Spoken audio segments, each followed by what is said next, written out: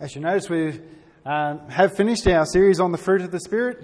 What we are doing from today until Easter and a little bit beyond Easter is we're looking at chapters 17 through to 21 in John's Gospel, particularly as we focus on the death and resurrection of Jesus Christ, the things that are at the very core and the very heart of our faith.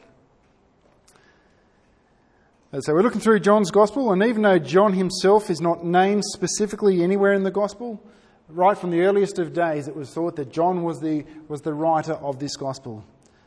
By his not being mentioned anywhere in there is generally part of the indication that he was the author of this Gospel. When we call John the fourth Gospel, there's two senses in which that is true. One is the fourth in terms of our order of New Testament books, but also it was the last of the Gospels to be written, most likely in the 80s or 90s, as in first century, not the 1980s or 1990s.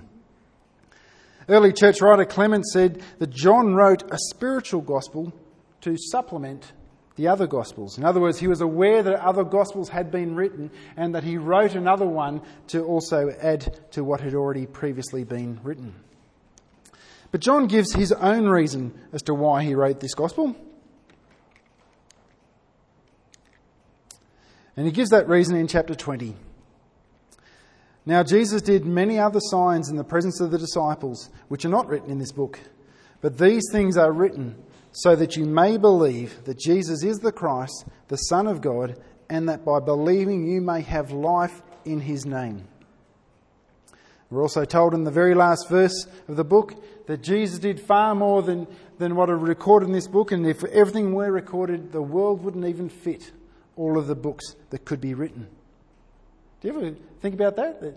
No, even if you know everything perfectly that's within the Gospels, even John says that's not even a patch on all of the things that he did. And then we also see in this passage Jesus says that he's going to be in a fuller sense of glory as he's gone to the right hand of the Father, and he desires that we would see us in his fullness. So even if we saw everything on this earth, there is still more as we see him face to face one day. But as John declared, his purpose in writing the book is that people might believe, and that by believing they might have life in his name.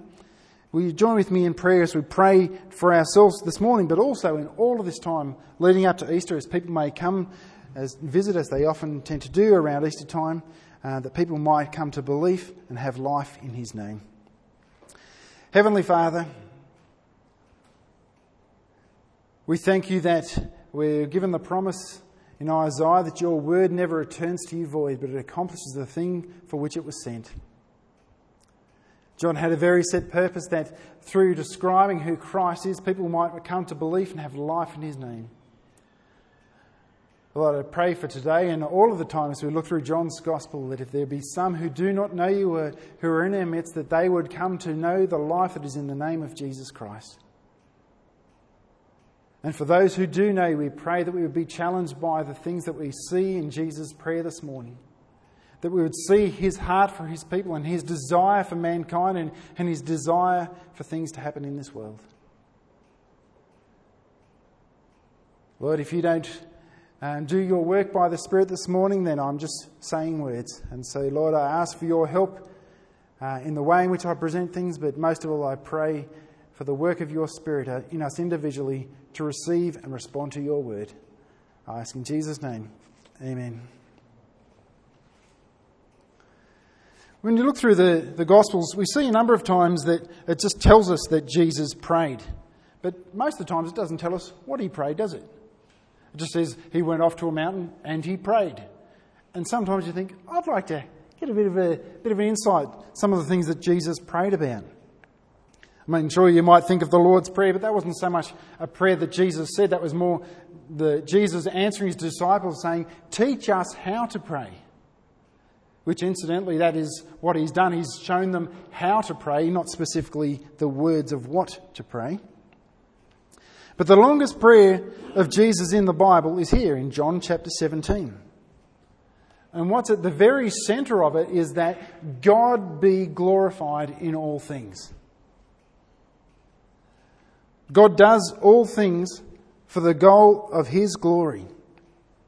We read in 1 Corinthians, we are to be the same. It says, whether you eat or drink or whatever you do, do all for the glory of God. We use that term a lot, don't we? We might have, I didn't take note if we had it in any of our songs this morning, the idea of giving glory to God or glorifying God. What if you use that in a sentence and someone asked you, what do you mean? What does glory mean? What does it mean to glorify God? Wonder what sort of answer you'd give. Because we use it a lot. We read it a lot. What does it mean to give God glory? The term basically means this. It means the revelation or declaration of who God is and what He is like. It is the proclamation of who God is and what He is like. That is His goal, that it be proclaimed to the world who He is and what He's like. So given that it comes up so frequently, it's worth clarifying those terms. The structure of what we're looking at this morning is firstly in verses 1 to 5, the glory of God in Christ. Secondly, the glory of God in the apostles. And thirdly, the glory of God in the church. There's another term that gets repeated a lot in this particular passage that's worth clarifying, is this concept of the name. Like, I have kept them in your name, or sometimes we talk about doing things for the glory of the name. Now, to a Jewish context, the idea of a name isn't just something you choose because it sounds nice. Like, people often ask me, why did you call Miller Miller? What does it mean? And I'm like, I don't know, I just like the sound of it. But in a Jewish context, a name was representative of the entirety of the person. It was a way in which it described all of who they are, their character.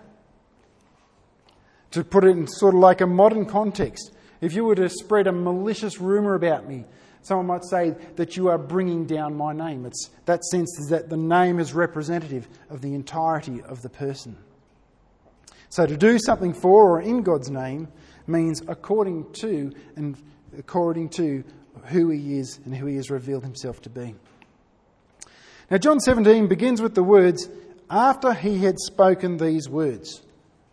So this is the meeting up there in the upper room before they head out, and then there's Garden of Gethsemane and crucifixion, all those things.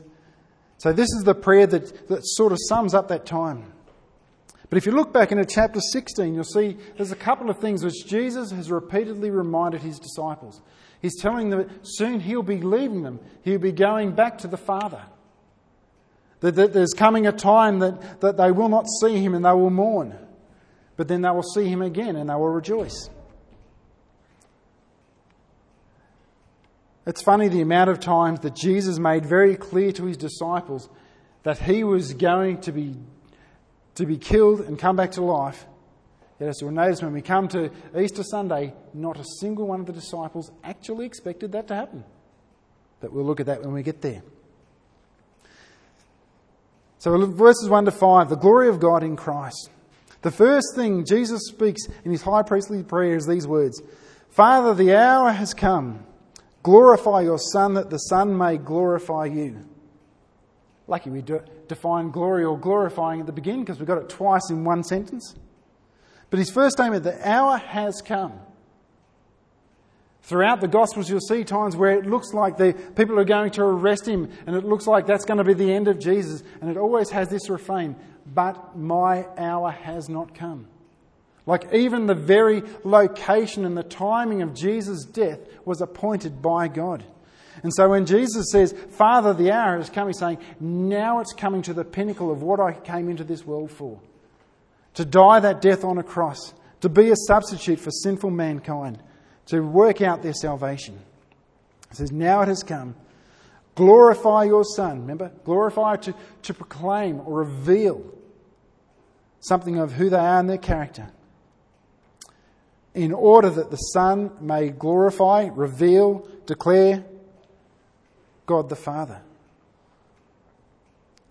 When He's speaking about His crucifixion, how does that declare the glory of Christ? And how does the glory of Christ declare the nature and revelation of God the Father? Like on the cross, we see the character of God and the character of Christ represented in a way that we don't see anywhere else in such degree of fullness. We see the Son who is the Saviour of the world, who gave Himself for sinful mankind. We see how it is that God has dealt decisively with sin once for all. We see the character of God in His holiness. We see His utter wrath towards sin that required the death of His Son. But also we see a God who has compassion upon a lost people, who would provide for their salvation. You could very easily preach a whole sermon on verse 1. I'm not going to. Thomas Manton preached 45 sermons on this chapter. I'm trying to squeeze it into one. We've already seen back in John chapter 1 that Jesus Christ is the one who is the revealer of the glory of the character of God. Or in Hebrews, He's described as the radiance of the glory of God. So Jesus is the radiance of the declaration, the revelation of who God is and what He is like. The exact imprint of His nature, and upholds the universe by the word of His power. But Jesus also, as He focuses on the cross, knows exactly what that cross will achieve. He says, "Those whom you have given to me, I give eternal life." Now that's a word we use a lot too, isn't it? Eternal life. And sometimes we think of eternal life as what we will get to after we die. But that's not the way Jesus speaks about it. Jesus speaks about eternal life as something we enter into the moment that we come to faith. We see it a number of times through John's Gospel, but specifically in John 5:24. "Truly, truly, I say to you, whoever hears my word and believes Him who sent me has," past tense, "eternal life. He does not come into judgment, but has passed from death to life." And that might sound a little bit odd. What do you mean now's eternal life? We still have yet to die at some point in the future. I mean, what is the nature of this eternal life that He speaks of? Quite handy. He defines it in the following verse. "This is eternal life, that they know you, the only true God, and Jesus Christ, whom you have sent." Jesus says eternal life is about knowing God. Now, what do you mean, knowing God? That seems a little bit simplistic. Does it mean just to know who God is, know a few things about Him? Because that doesn't sound like a very good definition, because James tells us that even the demons know who God is and what He's like.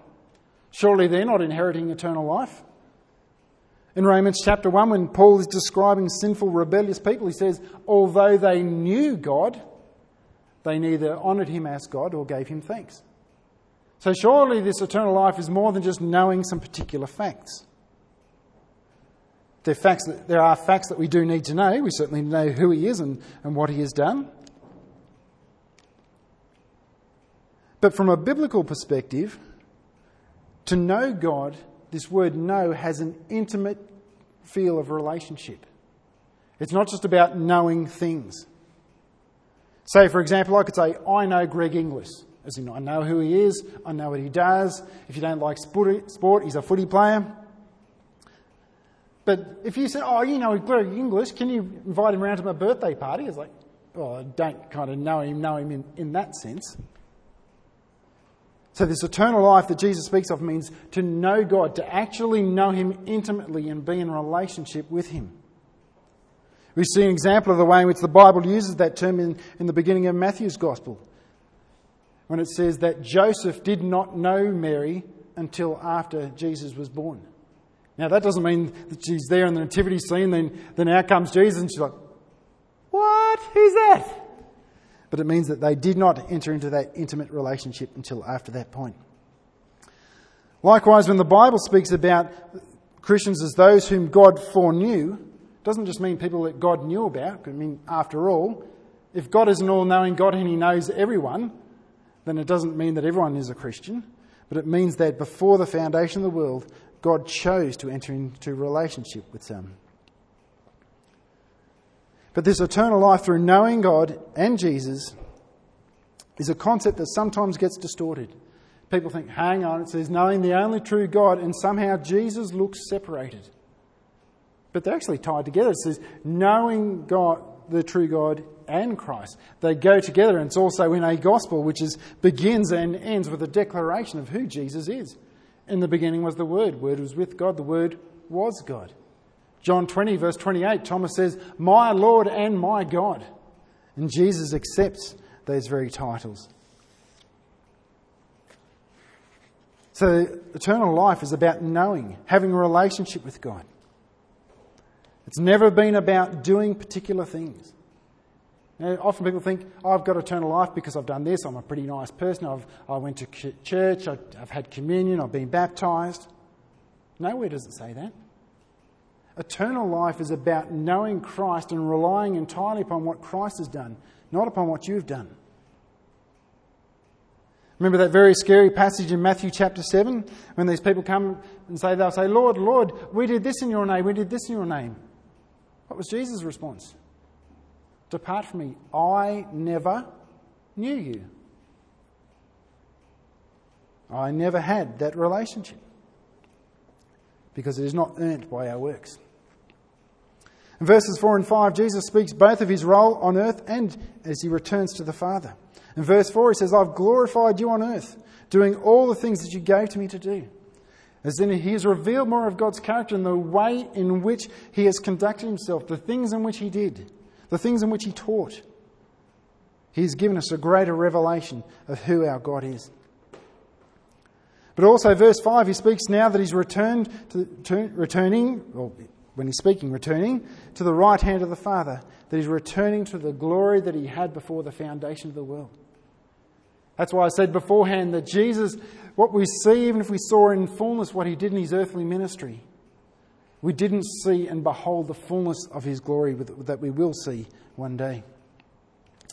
As Philippians described in his incarnation in this way, have this mind amongst yourself which is yours in Christ Jesus, who though he was in the form of God, did not count equality with God something to be grasped, but rather emptied himself, taking on the form of a servant, being born in the likeness of men.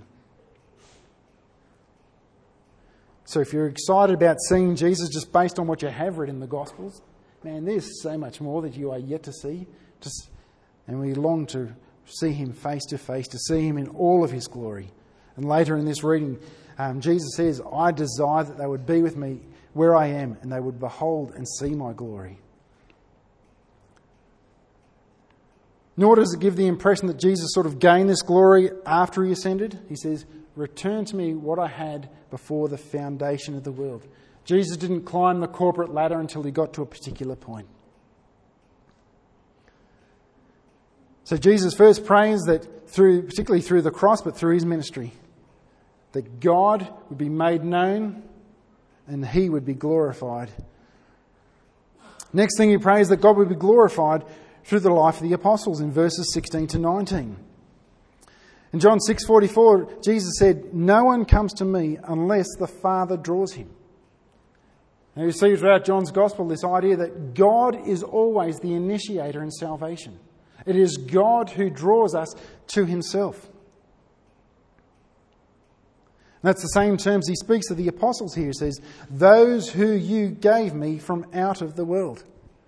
Not those who just were naturally attracted to me. God speaks to the apostle, those whom the Father had given to him from out of the world. And because salvation is God's work, something that he initiates, something that he's instrumental in, the effects of it, he can speak about it in concrete terms. Like in verses 6 and 8, he speaks to these apostles because God has chosen them and given them to him. They received Jesus' words as truth and they have kept them.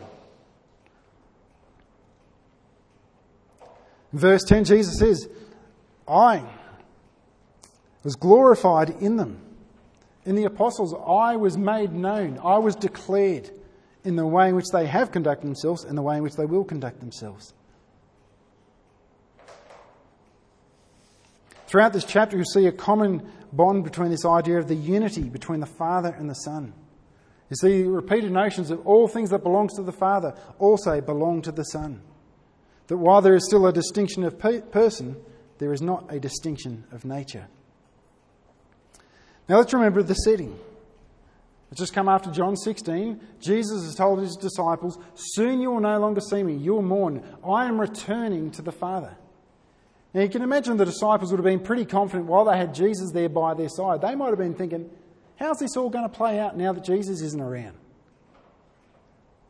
Look at the way in which Jesus prays for them in that context. In verse 11, I am no longer in the world, but they are in the world, and I am coming to you. Holy Father, keep them in your name, which you have given me, that they may be one, even as we are one. He's got two key things that he prays for them. One, keep them in your name.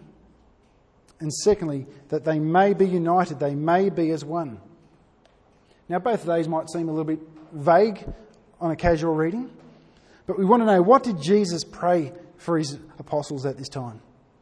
To keep them in your name, or some translations might have, protect them according to your mighty character, according to all of your power. Later in this chapter, Jesus says, I have kept them in your name while I was with them.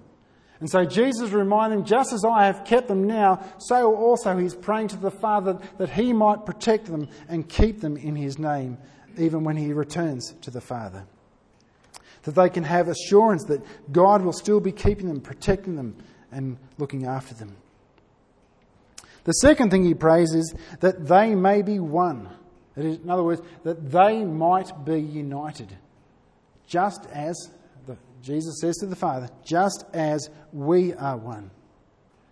That expression we have there is even as, literally means in the same manner. So his prayer for the apostles, they would be just as united in the same way in which the Son and the Father are united. It's probably a good thing to pray for Christians, isn't it? Unity. It's not something that often people are very good at. Jesus knew that at some point there were going to be church meetings that got divided over the colour of carpet. We've all, unfortunately, if we've been Christian long enough, seen division over very petty things. But partly you could ask, is Jesus praying for a lost cause? Christians always seem to be having little bickering over little minor things. And here he's praying that they would be one, just as the Father and the Son are one. The way I see it is disunity happens when we take our eyes off Christ and we start looking at ourselves and one another. If we're all focused on the one thing, we're all heading in the same direction. There's an example that Ray gave me a couple of weeks ago that he used in his marriage counselling stuff. The idea that if both of you are looking and growing towards Christ, you are growing closer together and you're heading in the same direction. There is that unity. I like the way A.W. Tozer sort of illustrates that connection of that unity.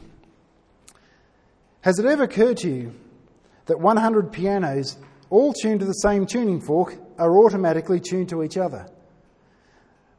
They are of one accord being tuned, not to each other, but to another standard to which each must individually bow. So 100 worshippers met together, each looking away to Christ, are in heart nearer to each other than they could possibly be were they to become unity conscious and turn their eyes away from God to strive for closer fellowship. Social religion is perfected when private religion is purified. I like that idea. He says, you tune all the pianos to one thing, they are all on the same place. And so far, when we're seeking for Christian unity, it's rather than just aiming for unity, if we are all looking for and pursuing Christ, there in itself will come the unity. These things, Jesus says in verse 13, he has spoken while in the world so that they might know his joy. That there is joy in knowing that the Father will keep those people in his name. There is joy in knowing the assurance that the Father is protecting. There is joy in experiencing the type of unity that he has called us to. I'm sure a lot of you have got questions about unity. We'll come back to that in a minute because he raises it again when he speaks about God's glory in the church. But what does it mean when he speaks about the apostles being set aside or sanctified? Verse 14, he says, I have given them your word. Now, previously in the chapter it says they have kept and received his word as truth. And the world hated them. It's not very encouraging, is it? To have taken hold of the word of God and the world hated them. The word of God will always have one or two responses. Either you will desire to accept and hold to the word in a way that may result in the rejection of the world, or if your primary pursuit is to have the acceptance of the world, whether you mean to or not, you will by nature reject the word. So if we're called to be united with one another and the world is opposed to us, it raises a good question. How are we as Christians supposed to relate to the world in which we live? And historically, people have gone 3 different ways, 2 of them not good. Often people have worked on this idea of the world's hostile, the world's evil. We just need to isolate. We'll need to keep to ourselves. You know, that sort of person, they get up, they do their Bible study, they then go to the next Christian event, they then go to a shop that only a Christian owns, that only Christians go to, they drop their kids off to the Christian school, they come home, they narrowly had to go to a pagan service station because they didn't know one a Christian owned, but they prayed while they were there, and so it goes on. That is not what Jesus tells his people to do. Matter of fact, he prays completely the opposite. Verse 15, Jesus prays, I pray not that you take them out of the world. The second mistake that often has been the overreaction is to assimilate. In other words, to have such a desire to be influenced in the world that we become more like the world than we become more like Christ. Jesus also prays against that. Verse 17, he says, sanctify them in your truth. Sanctify means not only a change of character to make more holy, but means to set apart. So we're not to become like the world, but we are to be distinct. We are called to be sanctified, to be set apart. Jesus says neither isolation or assimilation are the way to the game, but the response to the world should be mission, as modelled by Christ himself, who prayed, as you sent me into the world, so I have sent them into the world. In other words, Jesus says, I'm the model of what it looks like to live in the world. Yes, Jesus did have a close group of followers that he taught and he dealt with, had fellowship with. But throughout the majority of his ministry, he's spending time with people that you'd think he wouldn't be spending time with. In doing that, he didn't become like the world. He was always very distinct, very set apart. But he was in their midst. And so must we too, in order to make Christ known. Now, some of us may have intentionally or unintentionally fallen into one of those 2 categories, where we either isolate, keep to ourselves, or we become more like the world more than we become like Christ. Some might have done that unintentionally. Say, for example, I've moved up from Victoria to work in a church. Naturally, the people I will encounter throughout the week are Christians.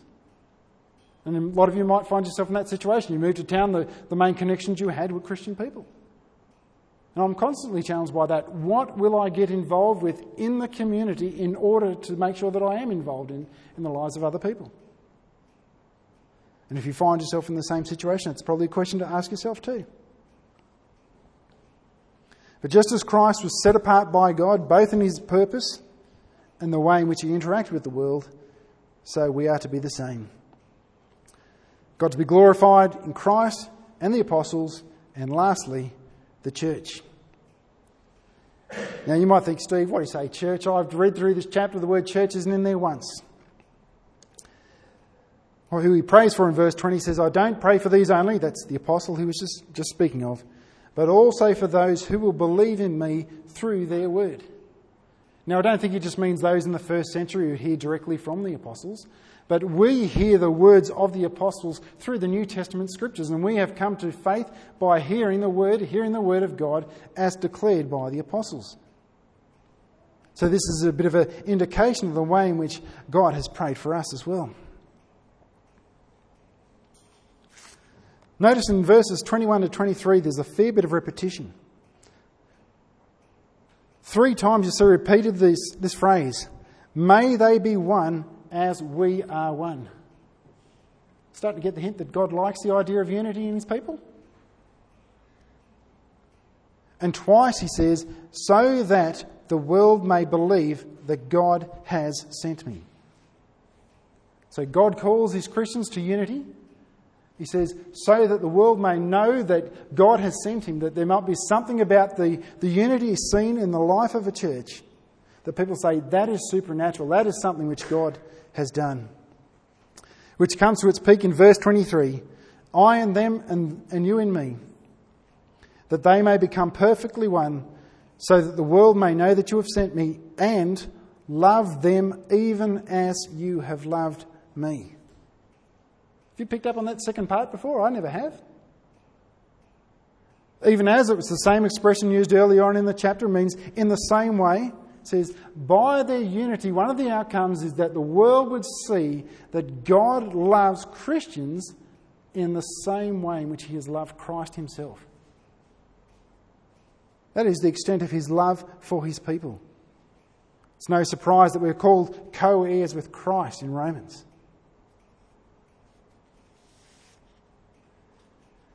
Now, I'd imagine that all of us would want to see this testified in the world. We'd want the world to know that God did send Jesus. We'd want the world to know that he loves his people.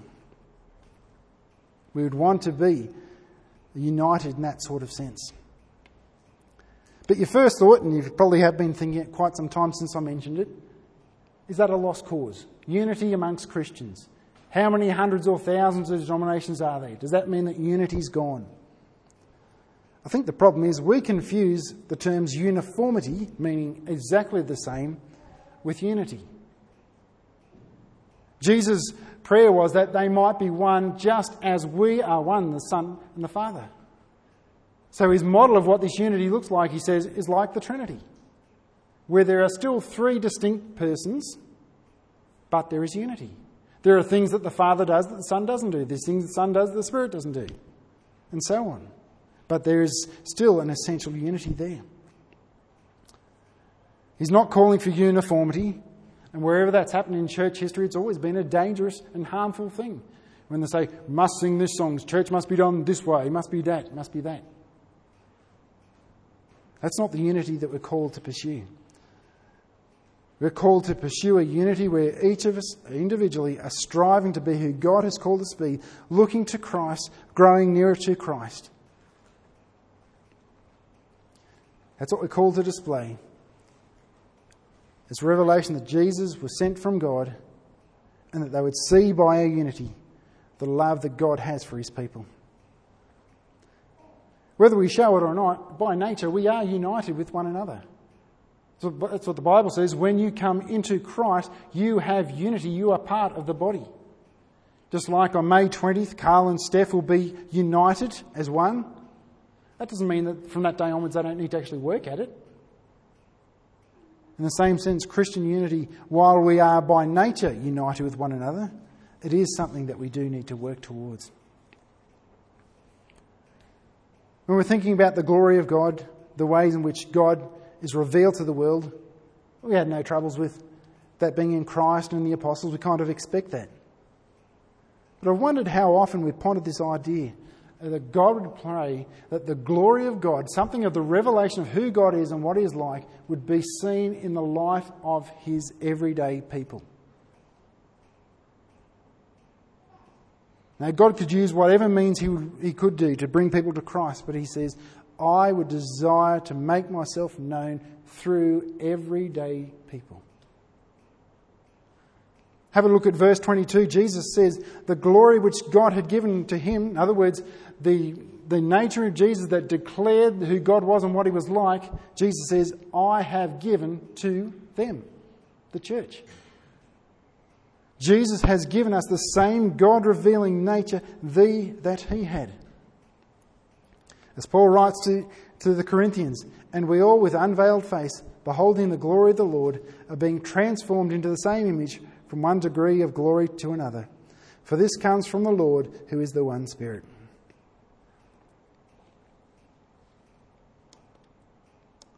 And part of that revealing nature which he's given us is showing the unity of God as demonstrated in the unity of the church. A unity that testifies that Jesus is the one which God has sent into the world, and also that testifies to the love that God has for his people. But we also have a continuity in verse 20. When he says, I do not ask for these only, but also for those who believe in me through their word. I like that encouragement that with the message that we have come to faith by is the message of the apostles. We have connection and fellowship with the apostles and throughout all the church age. It's the same Christian faith in which we have entered into. The Christian faith hasn't changed, even though its expressions may have changed. And just like the apostles were described as those who God had given to Christ, who'd called into relationship with God, he still calls people in such a way. I'd like to finish with the final verse of this chapter, and a time of prayer that should encourage us too in our evangelistic efforts. The last thing in that prayer says, "I made known to them your name, and I will continue to make it known, that the love with which you have loved me may be in them and I in them." To the same extent, Jesus says, "I have made your word known to people." He says, "I promise I will continue to make it known." So as we go out and we get involved in evangelistic things, remember the promise of Christ. He says, "I will continue to make your name known." We'll have a quiet time of prayer as we just give thanks for God for who he is, but also too as we think about how we relate to the world and how we share of the good news. And then I'll close this off.